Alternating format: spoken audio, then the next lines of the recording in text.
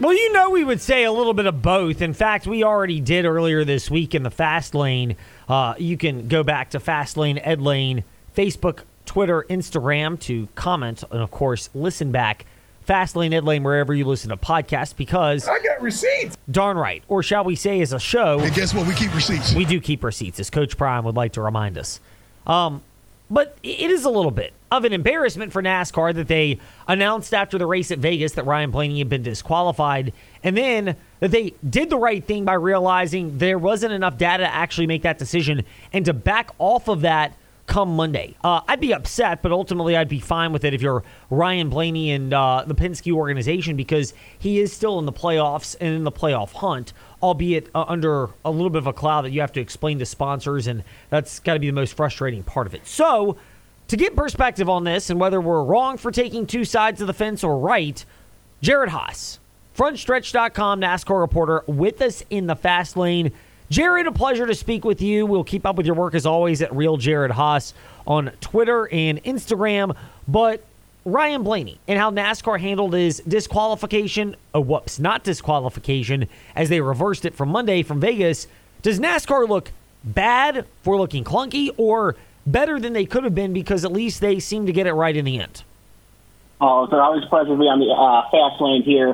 But it was a pants-down moment for NASCAR where, the procedures of what's going on, because, penalties, they don't happen during the race. They happen post-race because, some teams, they'll try to get that advantage during the race. And so NASCAR has to take those procedures after the race to make sure all those parts that were raced were legal as well. And there was a mistake with Ryan Blaney, and it was on NASCAR's part. And at least they took responsibility to this decision, right?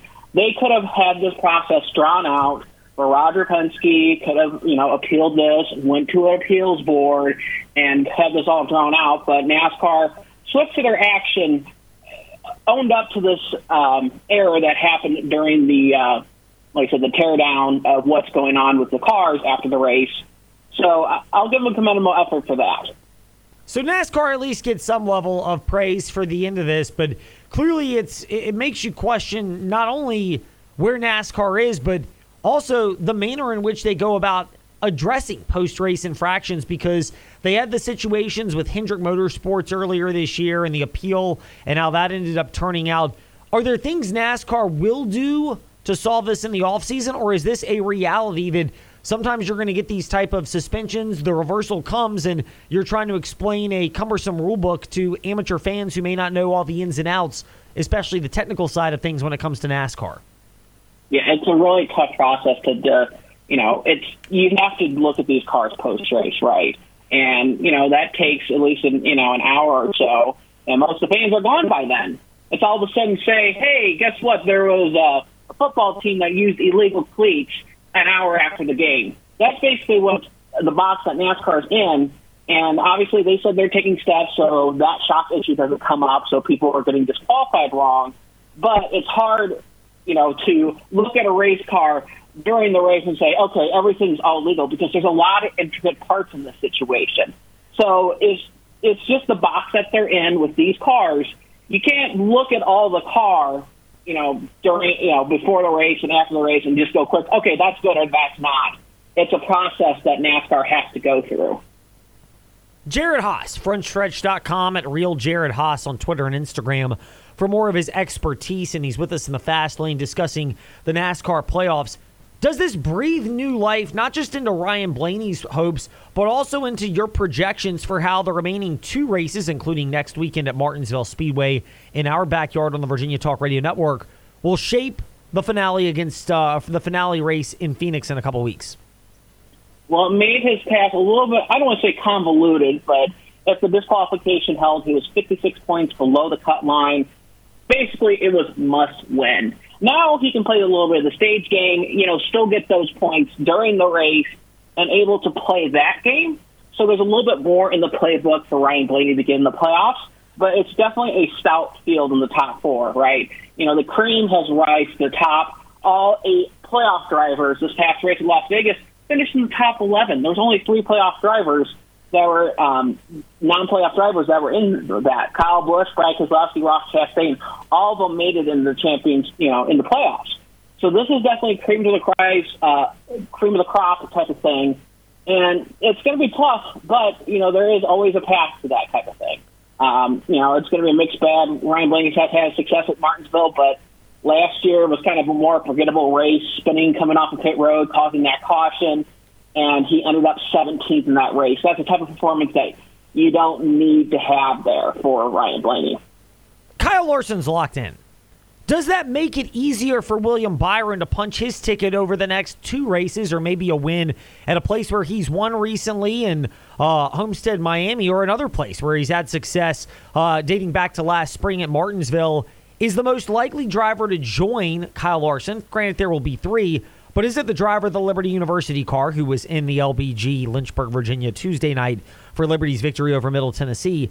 Is William Byron the next most likely driver, because now Hendrick can focus all of its resources at these 2 races, Miami this weekend and Martinsville next, on Byron, and the other organizations in the playoffs may not be able to devote that much, particularly primary challenger Joe Gibbs Racing?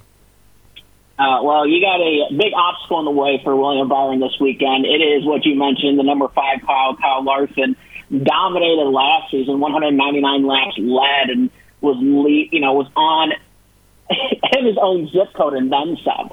So, he and Denny Hamlin are probably the 2 drivers that I'd see that could win themselves to lock themselves in. Hamlin's had success at Martinsville. Byron, definitely a decent shot. And, with the points how they're at right now, Byron has at least a little bit of a cushion, not much, considering the fact it's only, that would be 9 points, but still, that's, just enough where it's like you're not going to worry about, you're still going to worry about save points, but it's not the end of the world. So if you do have to put your projections, and we are asking for them, of course, from real Jared Haas on Twitter and Instagram, that would be frontstretch.com's Jared Haas, who does join Kyle Larson, not William Byron, who joins Kyle Larson in Miami in a couple of weeks, starting with a good performance and maybe even a win at Miami this coming Sunday. Yeah, my projections originally for the Championship 4 was I was going to have Larson, Byron, and Hamlin, and then I had a sleeper pick of Chris Buescher, but Chris Buescher hasn't performed well, and he is the lowest on the totem pole. Mind you, Chris Buescher has had success here. He actually won a stage a couple of years ago, back when, before the Kozlowski buying into Roush Fenway Racing. So, there's the potential with RFK Racing coming out really strong in the gate, but you're still looking at Christopher Bell. Martin Truex Jr. at least broke the streak of bad luck, finishing outside the top 15 where it mattered most. But, there's going to be a tough hoe to fill for Martin Truex Jr., but I actually more see Bell could be that last driver that sneaks into the Championship 4 into Phoenix. Jared Haas, frontstretch.com, with us here in the Fast Lane. So you mentioned Christopher Bell. He's come out and defended why he did not punt Kyle Larson out of the way at Las Vegas. Do you buy his defense, or should he have been more aggressive? Understandably, if you won at Las Vegas the past two years with Joey Logano and Kyle Larson, the champion won that race. And with Christopher Bell, understandably, he's frustrated because if he would have won that race, guess what? He doesn't have to worry about the 2 weeks with being at the playoff cut line right now, as he's just sitting almost -2 behind Hamlin and Truex, who are tied. So you don't have to worry about all this outside pressure of okay, now we have to worry about, points or stage points, all that. Christopher Bell could have just, relax, take these 2 races, still compete hard, but say, okay, now we can focus on Phoenix. I think that's why he's dejected, because those 3 drivers, as I mentioned, Larson, Byron, and Hamlin, are the solid favorites right now. And if he can lock himself in, that would definitely bust some brackets and make it easier for the 20 team to come back for the Championship 4. Jared Haas, frontstretch.com, with us in the Fast Lane. Jared, we will step back away again from NASCAR and wrap it up with this. TV contracts, they have been a focal point for NASCAR. Your colleague who is also with you on the Happy Hour podcast. By the way, where was Trey Lyle for that this past Tuesday? You know where I was. Wait a minute. You know where I was. Yeah, you were monitoring what? Liberty University football, right? Well, that, and I also, not this last Thursday. I was at the doctor. You were at the doctor on Tuesday, but you weren't doing your duty, which is finding a way no matter what, come hell or high water. If you listened, especially last week, I said for the next couple of weeks that Brian and I were swapping places because I hosted Bringing the Heat this week with both Michael Massey and Dalton Hopkins. We did a little happy hour flavor on Bringing the Heat this week. That's out right now as well. So, Ed, if you listened a little bit, maybe you would have known why. I mean, I do. I was just wondering how Trey could not find a way to make it work as somebody that could have had a chance to speak with Jared Haas on his debut on the Front Stretch Happy Hour podcast earlier this week. Wait a minute. Jared was on one of the first ones. Ah, well. Yeah, I've been on the Happy Hour podcast before. I think I've been at least probably twice. I think it's my second or third time. So I've been on the Happy Hour podcast. It's definitely a hoot to listen to. I definitely had my favorite sponsorship combo that I remember. Definitely unique. Definitely check that out.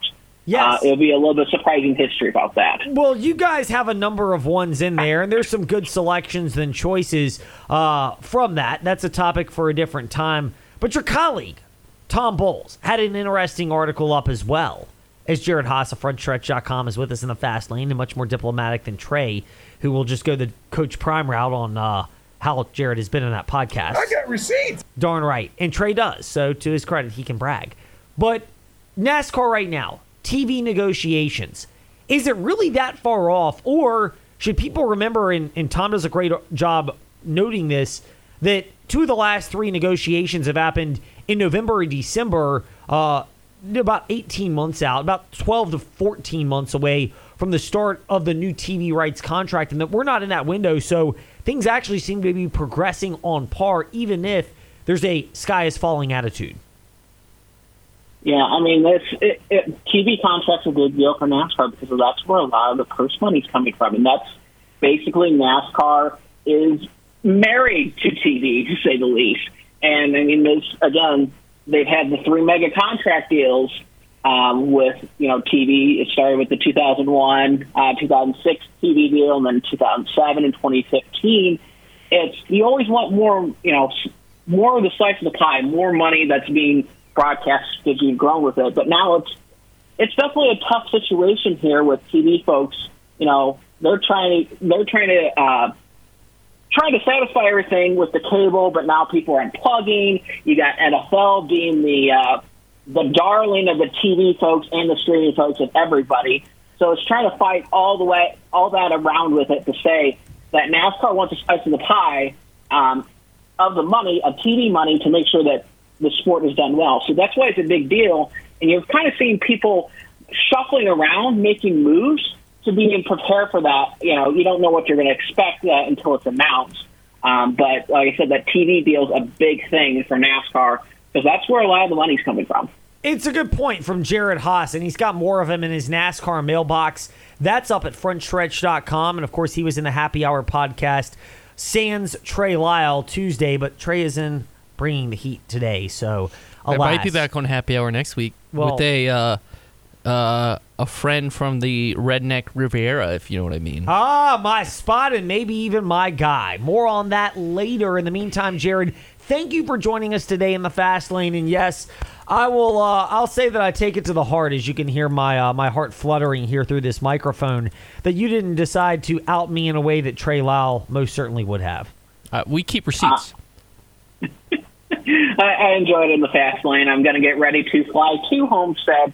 As always, as you mentioned, plug my socials. You can follow me there, especially on Twitter, to keep you updated what's going on at Homestead Miami Speedway. Triple header truck series is going to be deciding the championship for, and it's going to be a critical race for the Xfinity Series and Cup Series as their round of 8 whittles down to the championship 4. Taking his talents to South Beach, kind of. Jared Haas. Jared, thank you for your time. Absolutely, I do appreciate it. Jared Haas with us here in the Fast Lane. All right, Fast 5 at 5-ish will be part of tomorrow, along with Votes of Confidence, an in-depth look at high school football action with WSET's Dave Walls. And Can I tease the Fast 5? You can. I mean, one part of it is our dream is dead. Yeah, it is. And we have to get For to now. that tomorrow in the fast lane because, broken hearts are a real problem. When we return, though, not broken promises. We mentioned we will chat with Brandon Noble, former Washington Commanders and Dallas Cowboys defensive lineman. He will join us next in the fast lane talking some NFL as we are about a third of the way through the season. Conclusions or not? That when we return here in the fast lane.